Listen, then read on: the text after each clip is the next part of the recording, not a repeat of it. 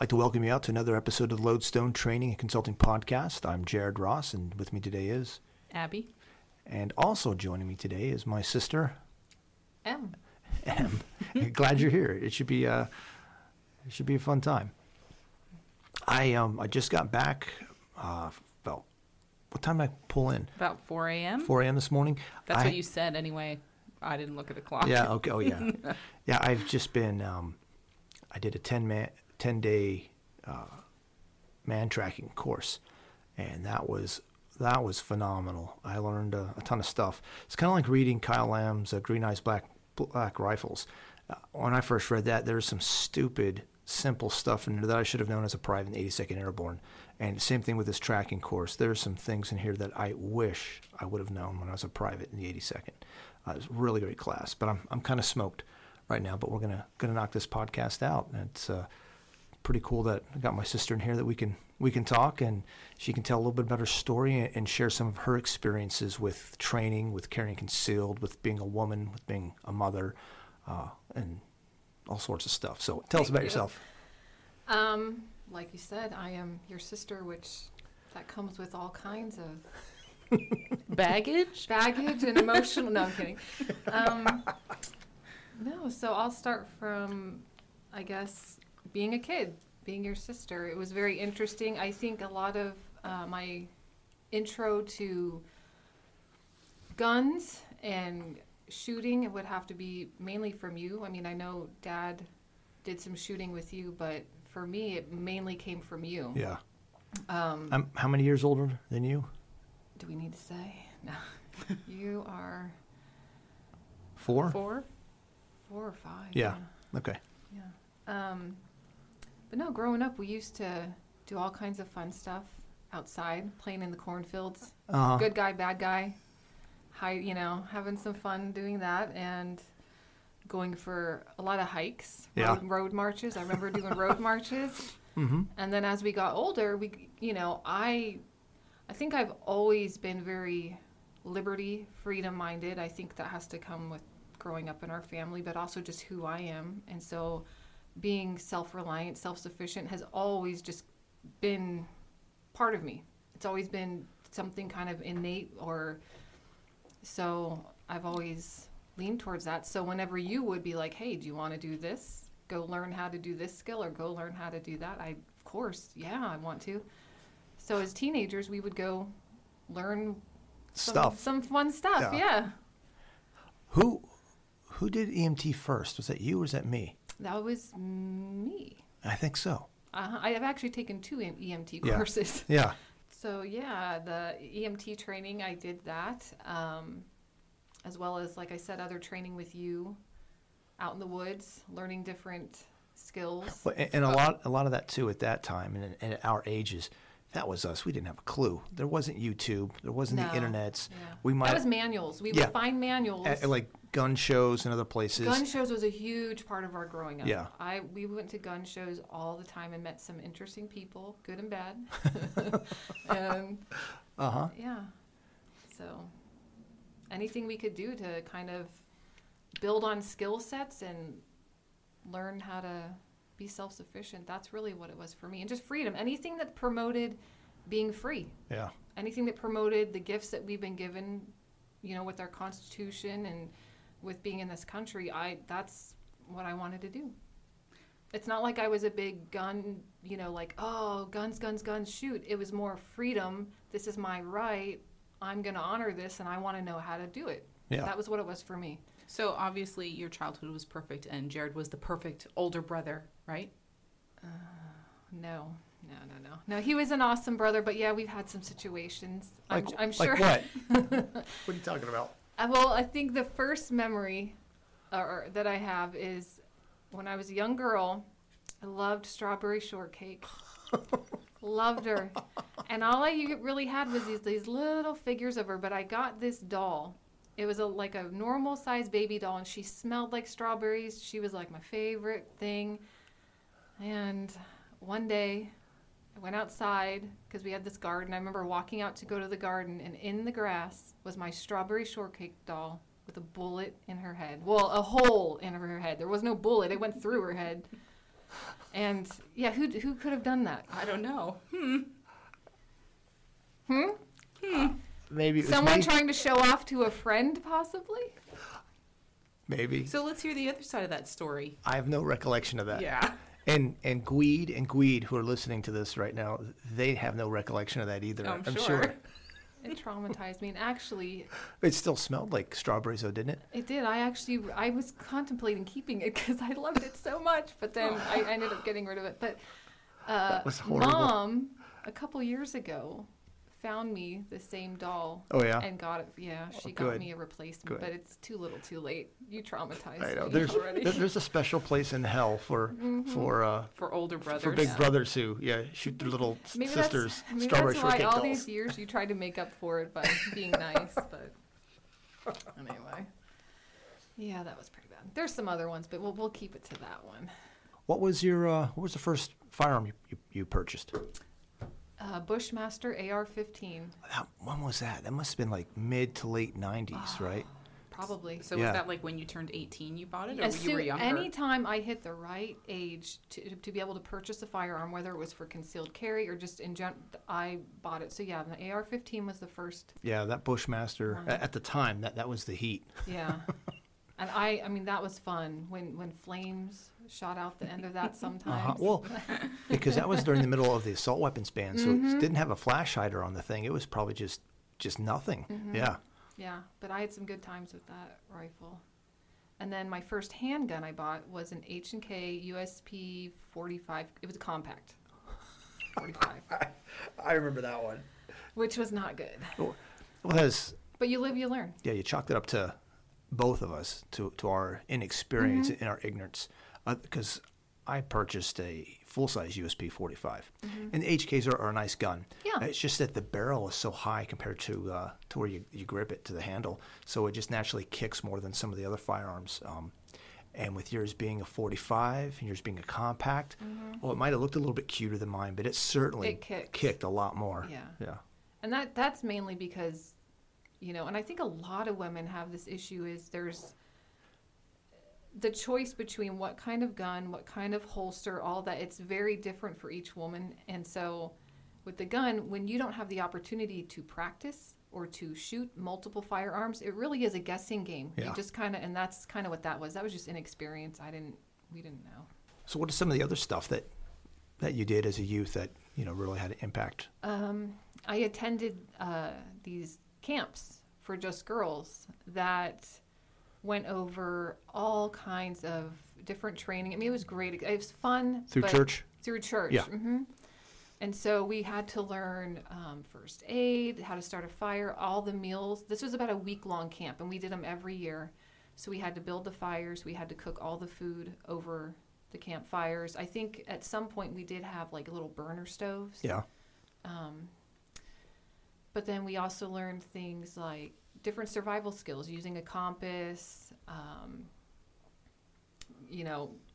trying to think of what else we learned. I remember doing not in the same area, but the same kinds of camps, doing like plant identification and learning about poison ivy and different things And like then that. we would do hikes. We would Yeah. always have, depending on your age group, you would do shorter or longer hikes. But it was just a good experience to be out in the woods and to, again, learn survival, self-sufficiency, learn skills. So that had a big impact then on you and for your rest of your life. Yeah. All those things. Yeah. Definitely. So a couple years later, your big brother, he decides to go off to war. Mm-hmm. So because you like me so much, what did you end up doing? Well, that's not quite how it went. Oh, but, really? But yeah, I joined the military not long after 9/11. Yeah. And why'd you do that? Honestly, it was the right thing to do for me. It felt like the right thing. I prayed about it, and it's what I needed to do. So what got you thinking about it to begin with? Do you think that there was stuff like in your childhood that like pushed you to do that, or something like internal, your mindset? Or No, I don't really think it's anything from my childhood that pushed me to do it. I think it was just the timing, my age. I mean, I guess in a way, all those smaller things I did built up to, part of the reason I joined was the skills. Yeah. I thought, okay, these are skills I can learn. whether I stay in the military and retire in the military or whether this is just a 3 or 4 year thing, the skills will be with me forever. So what was your And then- MOS when you were in the military? 91 whiskey medic. Okay, I was Combat going to say you medic. might need to translate. Yeah, combat medic. So I joined the military, not because of Jared. Oh, Although you were a good influence. And it was good and bad. I think for me, and I don't know how this is for the guys, but it's a love-hate relationship. You love the military, but there's things that you hate about it. Oh, It's yeah. just definitely love-hate. yeah. That's how it was for me. For 5th Group, for the 5th Legion, I have never loved something so passionately and hated it so much at the same time. Yeah. That's my experience. Yep. Yeah. So So where'd you were a medic, so did you go to Fort Sam Houston? Yep. What was that like? It's interesting because the training was good, but there were so many aspects about it that to me were a little boring because of all the stuff I did in my childhood. I was thinking, I've been here, done this. Like What do you like mean? even basic training for me wasn't Give that. me an example. So like, the road march type stuff, or like just the basic military skills, even the shooting, the basics of shooting. It was like, okay. Oh, I've done this before. When Uh-huh. especially as we went on and I did my actual medic training, and then like I would, throughout my military, I don't want to say career, but my time in the military, we would do these training exercises that were supposed to be stressful. Like when I would train with the guys, which I'll get into later, where they would shoot dummy rounds or they would try and stress you out, and I'm like I would laugh because it didn't scare like I mean they'd be stressed, but I'm like, well, this isn't so like, okay, or like during basic training when they would pretend like they'd shoot over your head and I'm like, okay, but it really stressed a lot of people out, and I don't know, I guess the different parts stressed me out than other people, I don't know, but yeah, so I did my AIT in Fort Sam Houston, which it was good training. I mean, it was intense. You had a lot crammed into a very small amount of time, and there was no leeway for, there was no leeway for mistakes. So, and then I went to Korea, was my first That was your first duty station, yeah. which was good. The first day I got there, I went straight out to the field. I dropped my stuff off in someone's room. I didn't have a room, and I got geared up and went out in the field the first day I was there. But How long were you out there in the field? Just one day, or is it like a multi-day? no, thing? they had 2 days left. Okay. I was out there for 2 days, and then I came back, and then I figured out where I was going to live. So what were some of the things you were able to do in Korea? Because you've shared some of this stuff with me before, and you got for your time and your gender, for being there, you got a very unique experience where a lot of people didn't get the same experience as you did. Yeah, so I was in an ambulance platoon. So what we did was we would train, but we also provided real help to other infantry units that were training. There were tanker units, so we would provide assistance when they were doing their training. So we'd always have an ambulance. We'd sleep in our ambulance. So if someone really got hurt, So when they were on the range or they were doing their maneuvers, you were there in case of a real world situation. Yes, yes. And I loved that because, we would do our own little training as a unit, but the real training was when we were able to go out with them. That was the fun stuff. And so when I started realizing that, then I started asking, hey, I tried to see what all I could do, how I could participate. And also the difference would be their little medical units, they had their PAs, okay? And what I would find, which is really weird because you would think since I'm in a medical platoon, we would get a lot more extensive training, but no, it was in these little groups with these PAs where they would let you suture. They would let you do things, and they would be training you ways that I wasn't getting otherwise. So that was really good. But it got to the point where I don't want to make fun of the other females, but a big problem with our unit is that the females like to flirt. They went there and they wanted to flirt with the other guys, and I just wanted to train. So it got to the point where they would actually ask for me. They would, hey, can she come to this, and so it would be a sergeant, and then it would be me, so that we could go, and I would participate in all kinds of training. I mean, it was awesome. I really enjoyed that. A little bit more specific, if you don't mind. What kind of training? What was some of the stuff you got to do? One of my favorites was I got to actually run a course that was set up for this medical infantry platoon, where they had this whole course set up in the woods that we didn't know what to expect. They just had all these things set up, and then they timed us. So we had to start, and they timed us, and it was like 3 or 4 sergeants running next to us, and we had to run in the woods, and they had different scenarios. So they would have a casualty, and then there was a scout platoon following with us, and they were firefighting, okay, along with us. So they were kind of doing their own thing, but they were with us, if that makes sense. Yeah. They were being critiqued off what they were doing. So we're running, and then we would have to treat someone. And at one point, they had these dummies. We had to carry one of them. So they were kind of giving us orders as we were going. We had no idea what we were going to have to do till we did it. So I ran through this course, and then at one point, this is one I was mentioning when they would shoot, like it was supposed to scare, so they started shooting right by my face, like when I'm trying to give treatment, give IVs, they started shooting. And I was like I looked up at once, and then I kept doing doing my job, what I was supposed to do. And I could hear them laughing. They're like, she's not even scared. She's not even flinching. So I was like, yeah. So I remember running that course, and I actually got first place. Yeah. Out of all the guys, yeah. So it was very motivating. I mean, it wasn't, I don't know, my whole experience, even like when we were young, I was always the only girl. So it was I never felt like, oh, I'm the only girl, or like, I don't know. I never really ran into the problems that I think some girls have with the whole flirting thing, because I just wanted to train. That was the whole point to me. So, and I had some good experiences. Another one was in the winter, and this was with another scout platoon. They had built these trenches, or they were already there, and so they needed help with some medical training, but the scout platoon was going through these trenches and trying to evac someone that needed help. And so we would have these what do they call them? They're the skeds, but they're the roll up ones, like the litters. Yes, Skidco. Yes, thank you.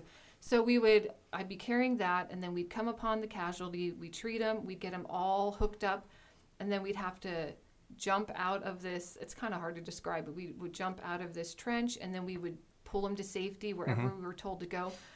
But in the snow, that was so much fun, because it was like, my hands got cold, and I ended up ripping my gloves off, and it was over and over and over again. But that one was fun more than anything. It was some good training.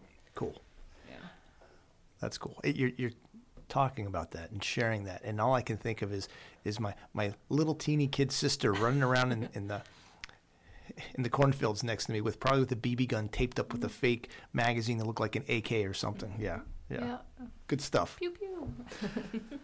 That is really cool. And again, that was your attitude. Definitely. That allowed you the opportunity to get so much more training and a lot more respect and just get around a lot of other stuff. That's cool. Yeah. Anything else you want to talk about Korea? Not really. Okay. Oh, nothing else happened in Korea? Oh, I met my husband. Oh, okay. Uh-huh. Yeah. So I met my husband. So there was maybe a little flirting going on. Just a little, touch. but not when we were training, though. Okay. But yeah, I met my husband. Yeah, it's funny. I met him first. Yeah, you did. We Yeah. found this out later. Yeah, a couple years after you're married, when we were comparing notes and we were in the same basic training Yeah. company, different platoons, but yeah, same company. That I was think he has a video of VHS with you on it. Yeah. me probably snotting coming out of the gas chamber or something. Awesome. Yeah, the gas chamber wasn't bad for me. Yeah. Yeah, I got a little bit of I don't know. I did everything the way they wanted, but I just had a little bit of a runny nose. I was lucky. There was people coming out that were just, yeah. Oh, it was bad. I could at least see them. They couldn't even see. I could see. It was like hot peppers or something. I don't know. So after Korea, what did you do the rest of your time in the military? I worked at a troop medical clinic in Georgia, which seems like it might not be as exciting, but I think what I gained the most there was hands-on experience because there was 3 or 4 of us, and then there were 3 PAs that worked in these clinics, and we had obviously the sick soldiers coming in every day. Was it from Sand Hill, from basic, or from Basic Ranger trainees. School? Basic trainees. Okay. But then we would get some people. We had some special forces people come in sometimes that were doing some kind of training there that needed. So we would see different people, but mainly basic trainees. But that, I mean, I have given literally thousands of IVs. I've done so in other words, I gained a lot of skills there because it was a lot of treatment, hands-on treatment over and day in, day out. And so I really built up a lot of good skill set there. Cool. Getting that training. And there's a lot of, we had a small little ER. We called it the treatment room, but it was set up to be a mini ER. And so there was a lot of allergic reactions, heat injuries, different things like that. So we actually got to kind of have that emergency room experience too, which was good. So then you got out of the military. Mm-hmm. When did you guys start having kids? About 3 years after I got out. Okay. Started having kids. So with that, so there's a huge, I know Abby can say the same thing. When you start having kids and you're used to carrying a gun, it's like everything you used to do kind of goes, whoo, you're like, how do I do this now? Because you can't, it's very difficult to. Well, just that whole experience of pregnancy, your whole body changes and you have to readjust everything. Yeah. And part of the difference for you guys who are listening, you probably know Abby by now. Well, I know a lot of you do. So you know kind of her story where she grew up without firearms, not around firearms. It wasn't until after we were married and we started having kids, that's when she made the decision, started carrying. But you, you've been carrying for... Yeah, since I could. You have been carrying for years before you ever got pregnant. Mm-hmm. Yeah. So then you used to carrying the way you like to carry. Now all of a sudden with the introduction of being pregnant or your little kids, it's a whole new world. Completely. So I learned to start purse carrying, which was different. But then there's a whole dynamic that comes into that, which is, okay, how do I, because with your purse, I mean, I'm always aware of where my purse is, but it's different when you know your weapon is in there. So it's like, okay, I can't just set my purse down. Like, anyway, you have to have this awareness of it. And then once you start having kids and then you have toddlers and you're pregnant, it's like this whole, so it's like you're constantly changing and evolving how you do things, what's the safest way to do something. You're constantly thinking about it and trying to make sure that you're as safe but also as protected as possible. So tell us what were some of the specific differences? So you used to carry on your person? Yes. Okay. Yes. So how did you carry that way, and then how did you carry in your purse? So that's actually a good point. So before I started having kids, and I think this, I don't know, maybe other women can relate to this, you're a little worried about how you look, right? So at that time, and that just goes out the window once you have kids, right? Right. You still care, but safety and mama bear and your kids is more important than, you know what I mean? Yeah. It does change.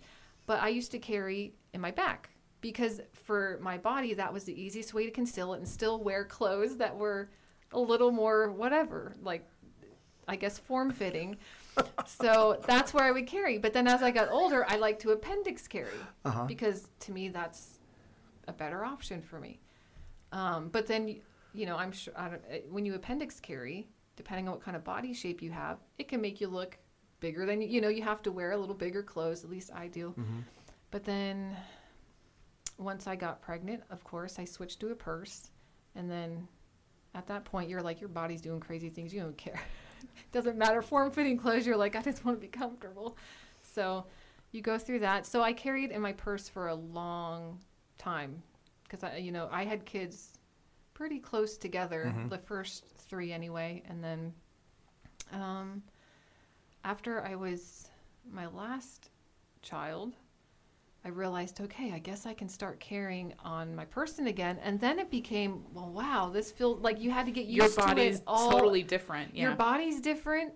Your clothes, yes, you kind of have to figure out, well, what's going to work for me. And then that's when I went into this. It's really tough for women. I had to try, I think, I have bought and tried 4 or 5 different types of holsters, trying to figure out what works with me, what's comfortable.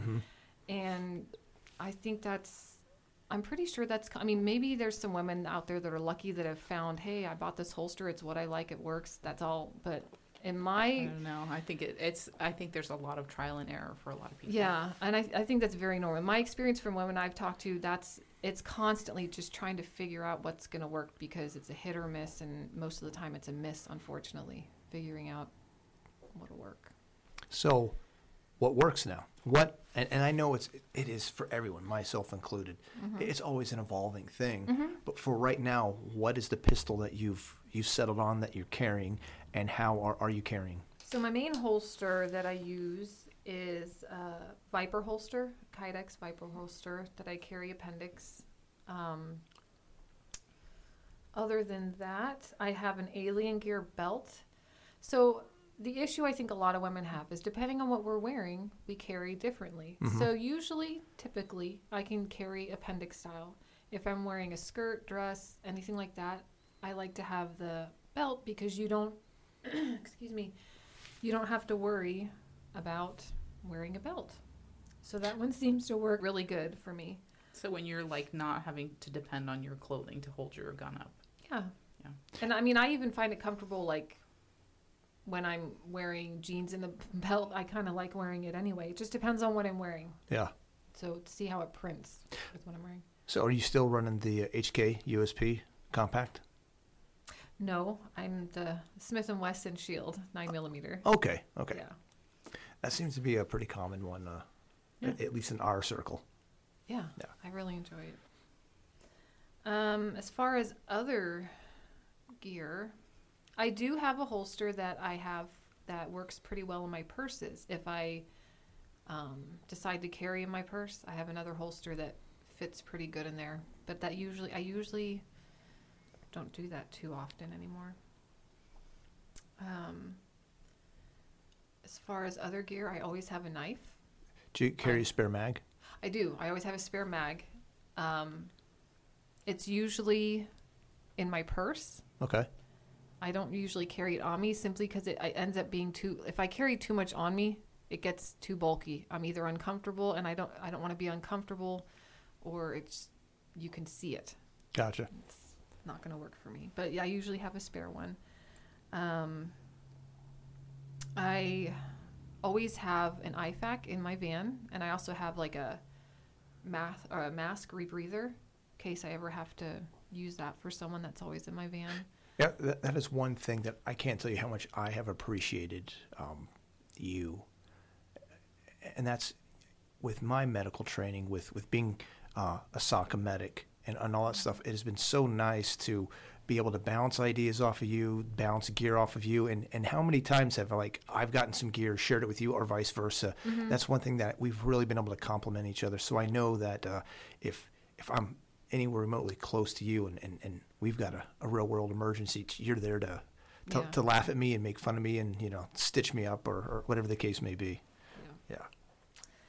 So I always have the first aid in there. I always carry, I guess you would call it a bug out bag, a go bag, whatever term you want to use for it. I'm always comfortable so I always have a bag that if I got stuck somewhere with my kids, it has some food in there, it has water, it has a little bit of money, it has extra.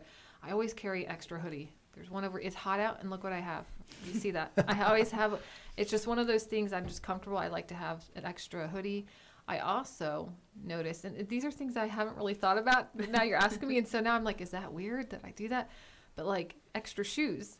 So I tend to wear shoes that are pretty good in an emergency. So like my sandals are pretty secure on my feet, all that. But if I find myself wearing any shoes that I'm not quite comfortable, like if something happened, I bring extra shoes. Even if they're in my van, I just leave them. Did Elsie Shade also talk to you after you came back from your time in the military? I mean, I've talked with her multiple times. I don't if there's something specific. Because after I came back from my first deployment, so after Afghanistan, I would have probably sometime mid to late 2003, I came back on pass and came home and of course went to church.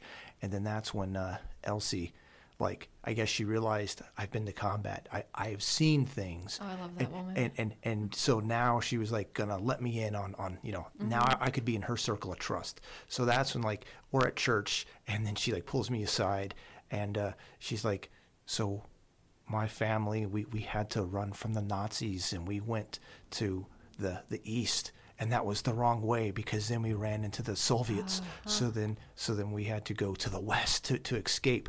And she's then the whole point of all this was, Jared, never let your children be without shoes. They always have to have shoes on, because you never know when you'll need to run, and you will want shoes on your feet. And she's tearing up. So I assume it wasn't her, but it's probably one of her loved ones, a sister, brother, or someone. The Nazis were coming, or the Soviets were coming, and they had to flee, and they didn't have shoes on, and their feet got all tore up. Yeah. But she was, very, now that I had seen something, now I was in the club, she was opening up to me like that, like, she never had before. I remember her talking about hiding in haystacks with a younger sibling, like, multiple times, and anyway, some different things like that. I just assumed with your how adamant you wanted to do that, she was like, oh, that's it Elsie. could also be that's one thing that I've, from a young age, is read history books, read biographies, history, read about different wars, things like that. So maybe that's something that I picked up from reading other stories, probably very similar to that. And I don't know.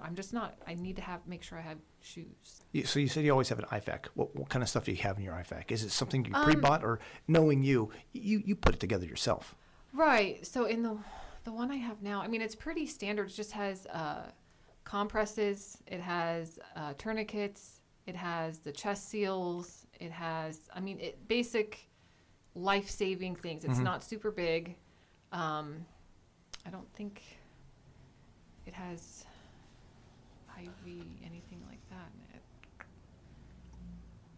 See, this is my thing. I have my IFAC, but then I also have another first aid kit that's more family oriented. So like if my kid gets bumps and bruises and things, I have one of those in there. But the IFAC is just pretty standard, like, let's keep someone alive till someone else can get here type of thing. Okay. So you've had this period of time now where, you've been a mom for a while. Your husband has his job, his career. What about yourself? What's some of the continuing training, or what have you done, or, past few years? I've taken some of your classes. Going to the range. I think, I know we focus a lot on the guns and that training, and that's essential, absolutely essential. But there's other things, like gardening. I'm really becoming more and more educated on gardening, being self-sufficient in that way, and I love gardening. That's a skill it is a skill you have to kind of learn through experience, depending on where you live. It can be different. So gardening's a big one. Preserving food, having food storage, especially with a family. That's a huge part of my life now is, it's not just about cooking dinners. It's about, okay, well, what can I add to my food storage? Make sure my kid, we're all going to be okay if there's an emergency, if my husband loses his job, if anything happens, then we're prepared for that. So I think, just like I was when I was young, wanting to build on skills and be as self-reliant as I can, I think that's just kind of escalated in different ways as I've grown up and had a family. I have more people to think about, and just kind of expands. I think that reading, gaining knowledge, I just always learning. I'm a homeschool mom, so learning's a huge part of our day-to-day life. You say that, but I can't recall you jumping in on any of our book club meetings. I know. Yeah, I know. Caught. You got caught. Busted. Burn. Nothing like I the am guilt. my own book club. Nothing like the guilt from your big I'm brother. like in the middle of 4 books right now. Come on, you can add another one. No. I got a lot going on. No, I would just say I'm always trying to learn. And I think being well-rounded is important. I think you can, get really proficient at one specific skill, and there's nothing wrong with that. But I think you need to always try and learn new things outside your normal scope of learning. Mm-hmm. Or at least, you know, meet other people that can teach you something. So I hadn't had this thought for a while, but I was remembering how you and I were at one of the preparedness expos that they did in the late 90s. And we were talking to one of the knuckleheads out of Montana, and how he was so proud because he had his SKS. I've got my SKS, and I've got my bandolier with 200 rounds, and we're going to take the country back. I'm just thinking, how delusional are you? bless his heart.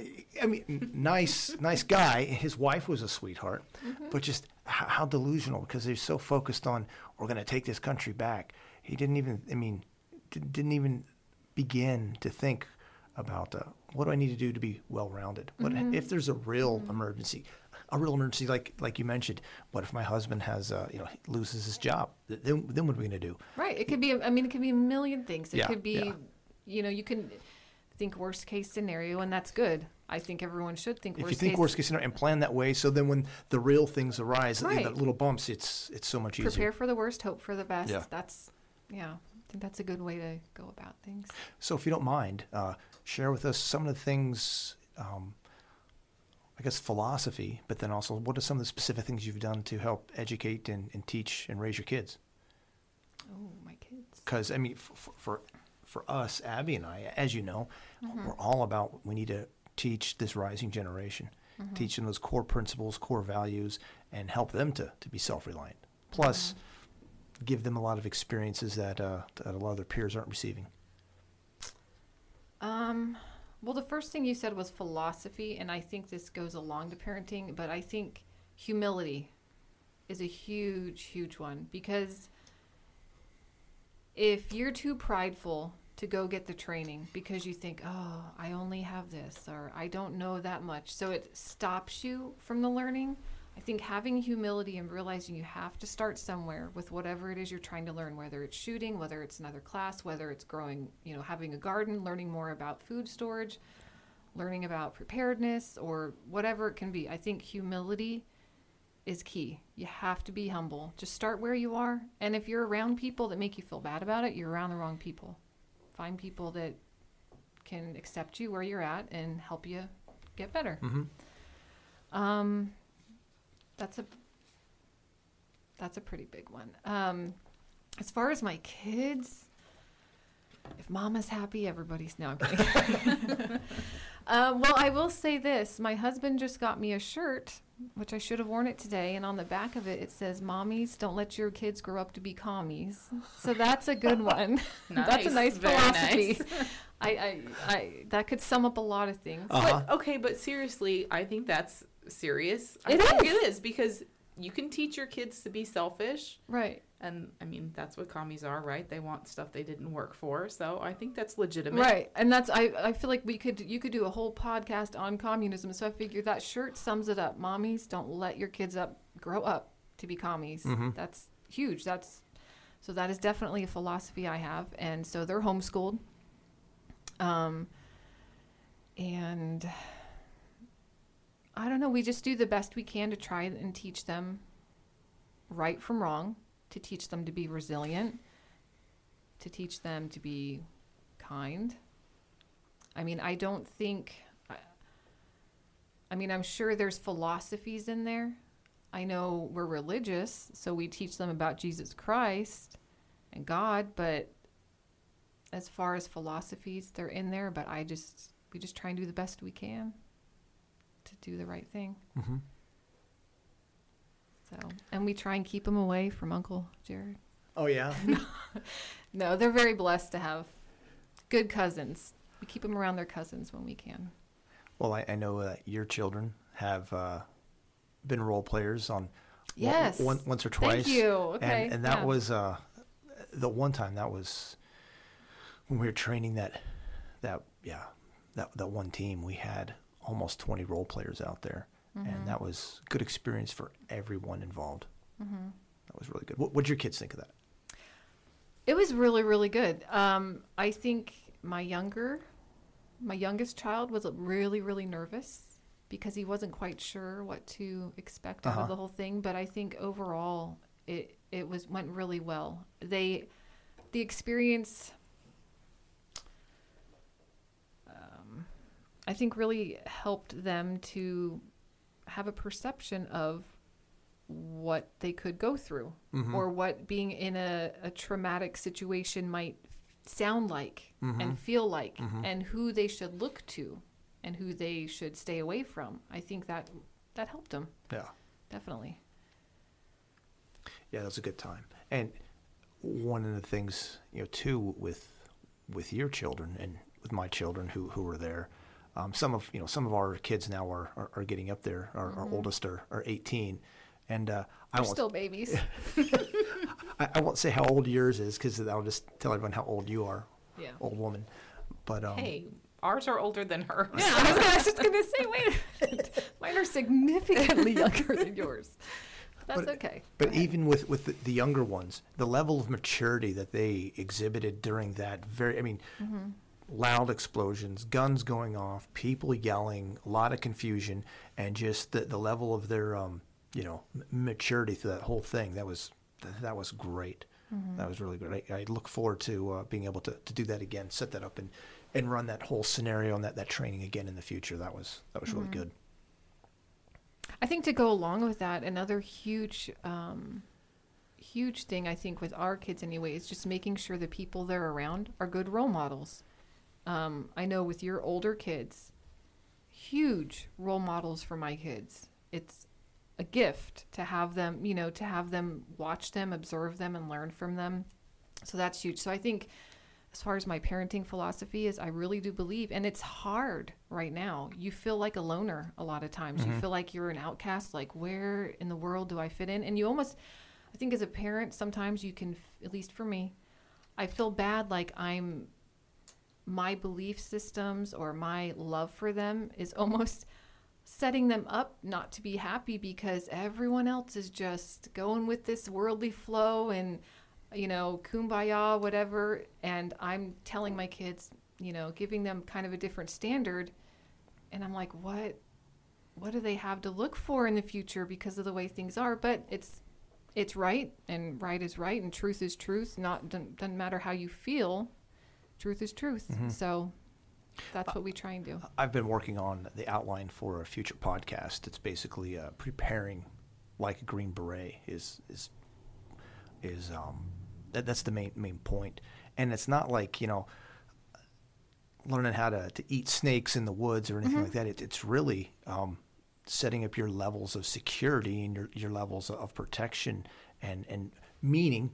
You need to build a community. You need to find those people. So the idea that you're going to be this Rambo by yourself if things get bad, there's no way you can do everything, and you're not going to be able to survive. What's realistic is finding those people and cultivating those relationships, whether it's family or friends or whatever. So then when there is an emergency, something real world, like there's a group of our students, and we're all at the range. It was a fun day, and the one student, he had some major car problems happened there at the range. So the group, the collective, the community recognized it. They had tools collectively. They started pulling apart, recognized the problem, went down to the local down to the local AutoZone or whatever. They bought the part, put in and installed it, got his vehicle up and running. So that's a real world problem that individual could not have solved by himself. He would have had his vehicle towed. But because he had a community, because he was preparing like a Green Beret and had all these things, they were able to come together, solve the problem, and mutually support each other. And that's realistic. And that's to your point of, when you're complimenting our kids, being role models for your kids, that's because we have harbored this community around, shared values. Yep. And there's a lot more that's going to be to that podcast, but that's kind of one of those main things is right now, one of the greatest things that come out of last year is it woke a lot of people up at how fragile our society really is. And now we're blessed. Right now we have this week-long, month-long, 2 months, 5 months, who knows, but we have this grace period right now where we can strengthen those communities. We can be a little bit more prepared. all those things that you've been talking about that has been your life, acquiring skills and being more self-reliant. Right now, we're blessed. We have just a little bit more time to do that. Mm-hmm. Who knows? Maybe that time will be a year, 2 years, 5 years, 20 years, that we can continue to grow. That's why we train our children up. Exactly. So they can be prepared. But that could all, again, society could all start to crash, I mean, we see what's going on right now in South Africa and what's going on right now in Cuba. Again, it's very fragile. I concur. Your points are well taken. Just thinking that one time we were working with another organization. They needed information, and it was just so cute because they were expecting, again, with training, especially with this kind of training, always trying to get, give them the unexpected. So they were thinking of an adult. An adult was going to pass them information, and all of a sudden how old was she at the time? She's preteen, early teen, teen girl. Walked up, said what she needed to say, completely surprised them, like, what? And then passed off Yeah, and I was really proud of her because I didn't give her any other instructions other than just the necessary things she needed to do, and she took it upon herself.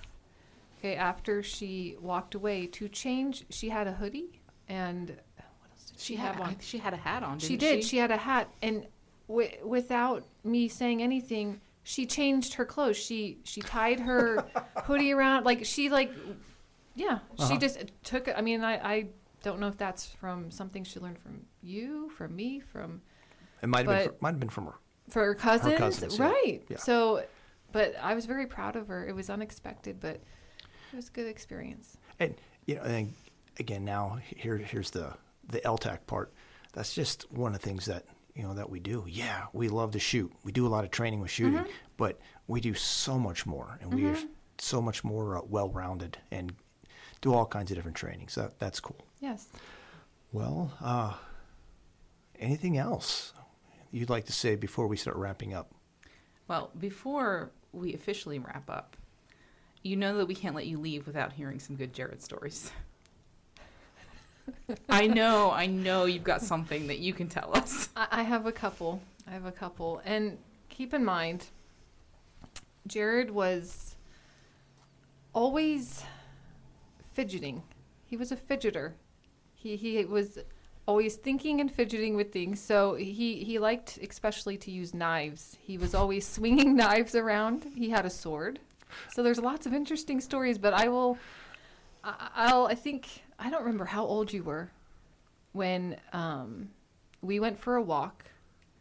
We were very blessed to live in the time when we pretty much still had freedom as kids before kids lost all that. So I remember we went for a walk to this covered bridge near our house, and like Jared always did, he had some form of a knife. It was an X-Acto knife in his hand. And he decided... Because that's what you take on a walk with you? He always did. He always had, at the time, because I think he was too young to buy guns at that time, I think maybe. So he had knives. Oh, that must have been like 5th or 6th grade for me. So you had rifles, right? No. Yeah, you did. In the 5th grade? You had at least a BB gun. Oh, I had a BB gun, yeah. I had that since I was 5. No, I didn't get the first rifle I got was when I was 12 for my 12th birthday. 12, okay. I got a bolt action 22. I knew you were young. No. This was before that. I know what you're talking about now with that X-Acto knife. Yeah, you decided it wasn't whittling. I don't know what it was, but... Well, yeah, it was whittling, but holding a stick, and instead of carving away, I guess I was carving towards my hand. Mm-hmm. Yeah, so we had to, he was bleeding pretty good, and we stopped at a neighbor's, the closest house, and bless her heart, she opened the door, and and she grabbed a towel and wrapped your hand in it, and she ended up driving us home. Yep. And you had to get stitches. Yeah, I'm looking at the scars now, 7 stitches. This is probably why I became a medic. Yeah. All my experience with you. Can I share one more? Yeah. Okay. Shoot, you can share whatever you like. There's quite a few. But this next one, it's short, but it's quite entertaining. So he had was it a samurai sword? If I had a samurai sword, I did for a while. It was a super cheap. Oh yeah, it was cheap. Like stainless Bud K. steel. Yeah, like Bud K. Because I felt it. It was cheap, but it still hurt. That's why it hurt, because it Yeah. wasn't sharp enough. So I remember he would swing this thing around, and I don't remember the exact scenario, and I don't even know if I can necessarily put all the blame on him, but somehow he ended up swinging and turning around and sticking the tip of it right in my gut. So like I have a scar, I mean like right where your stomach would be, right below your breastbone there. So yeah, I have a 1-inch scar there where he stuck me with the sword. I have no recollection of that. I never went to the doctor either, but that's okay. I healed. Maybe that's why I'm so adamant with my kids since they're little. This is how you carry a knife. This is how you carve away from you. These are all these safety rules. Because mom or dad never, they never taught me that. No. I had to learn the hard way. Oh, don't pull the knife this way or you'll get cut. Yeah. I have a couple scars from him, but I live, and it's all good. Good stuff. memories. So remember our other sister getting all mad Be at me. nice now. No, go ahead. Claiming that I purposely shot her with a BB gun. It was just ricocheting off a tree. But the drama. Yeah. The drama. We had Anyways. different responses to you, that's for sure. Yeah, Different responses. darn right. Cool. Anything else you'd like to say or share with us? No, just thank you for everything you guys do. Thank you for having me here, I guess. It's been fun. Yeah. I really appreciate it. One thing that we really try to strive for with this is trying to get a lot of different voices. And as most of you listeners know, because of the experience we had with Abby being the only one home when the threats came and during that home invasion, and I wasn't there, we are really motivated in trying to empower women. We want women to feel comfortable. We want them to be armed. We want them to get training. We want them to be empowered because firearms, that is the great equalizer. Yeah. Great equalizer. So I really appreciate you coming in and just sharing a little bit about yourself. Can I speak to that real quick? Yeah, please. Too? I just want to say if you are listening to this and you are a woman and maybe you're a spouse, maybe you're a girlfriend, maybe you're listening to this on your own, if what's holding you back from getting training is feeling insecure, feeling like maybe you don't meet a standard, like, I don't know, sometimes I think people set these standards in their mind that they think, well, I can't do this until I meet this. I think you need to come to these classes. You're not going to find better instructors, better environment where they will meet you exactly where you're at and help you get better. There's no pride. You're good to go. I think it's probably one of the best environments to be in to get training. That's my 2 cents. Thank you. And with that, thank you for listening. And you guys stay safe. We'll talk to you next time. She keeps her cubs close to her and stands her ground. Their mother's courage has won the cubs a meal.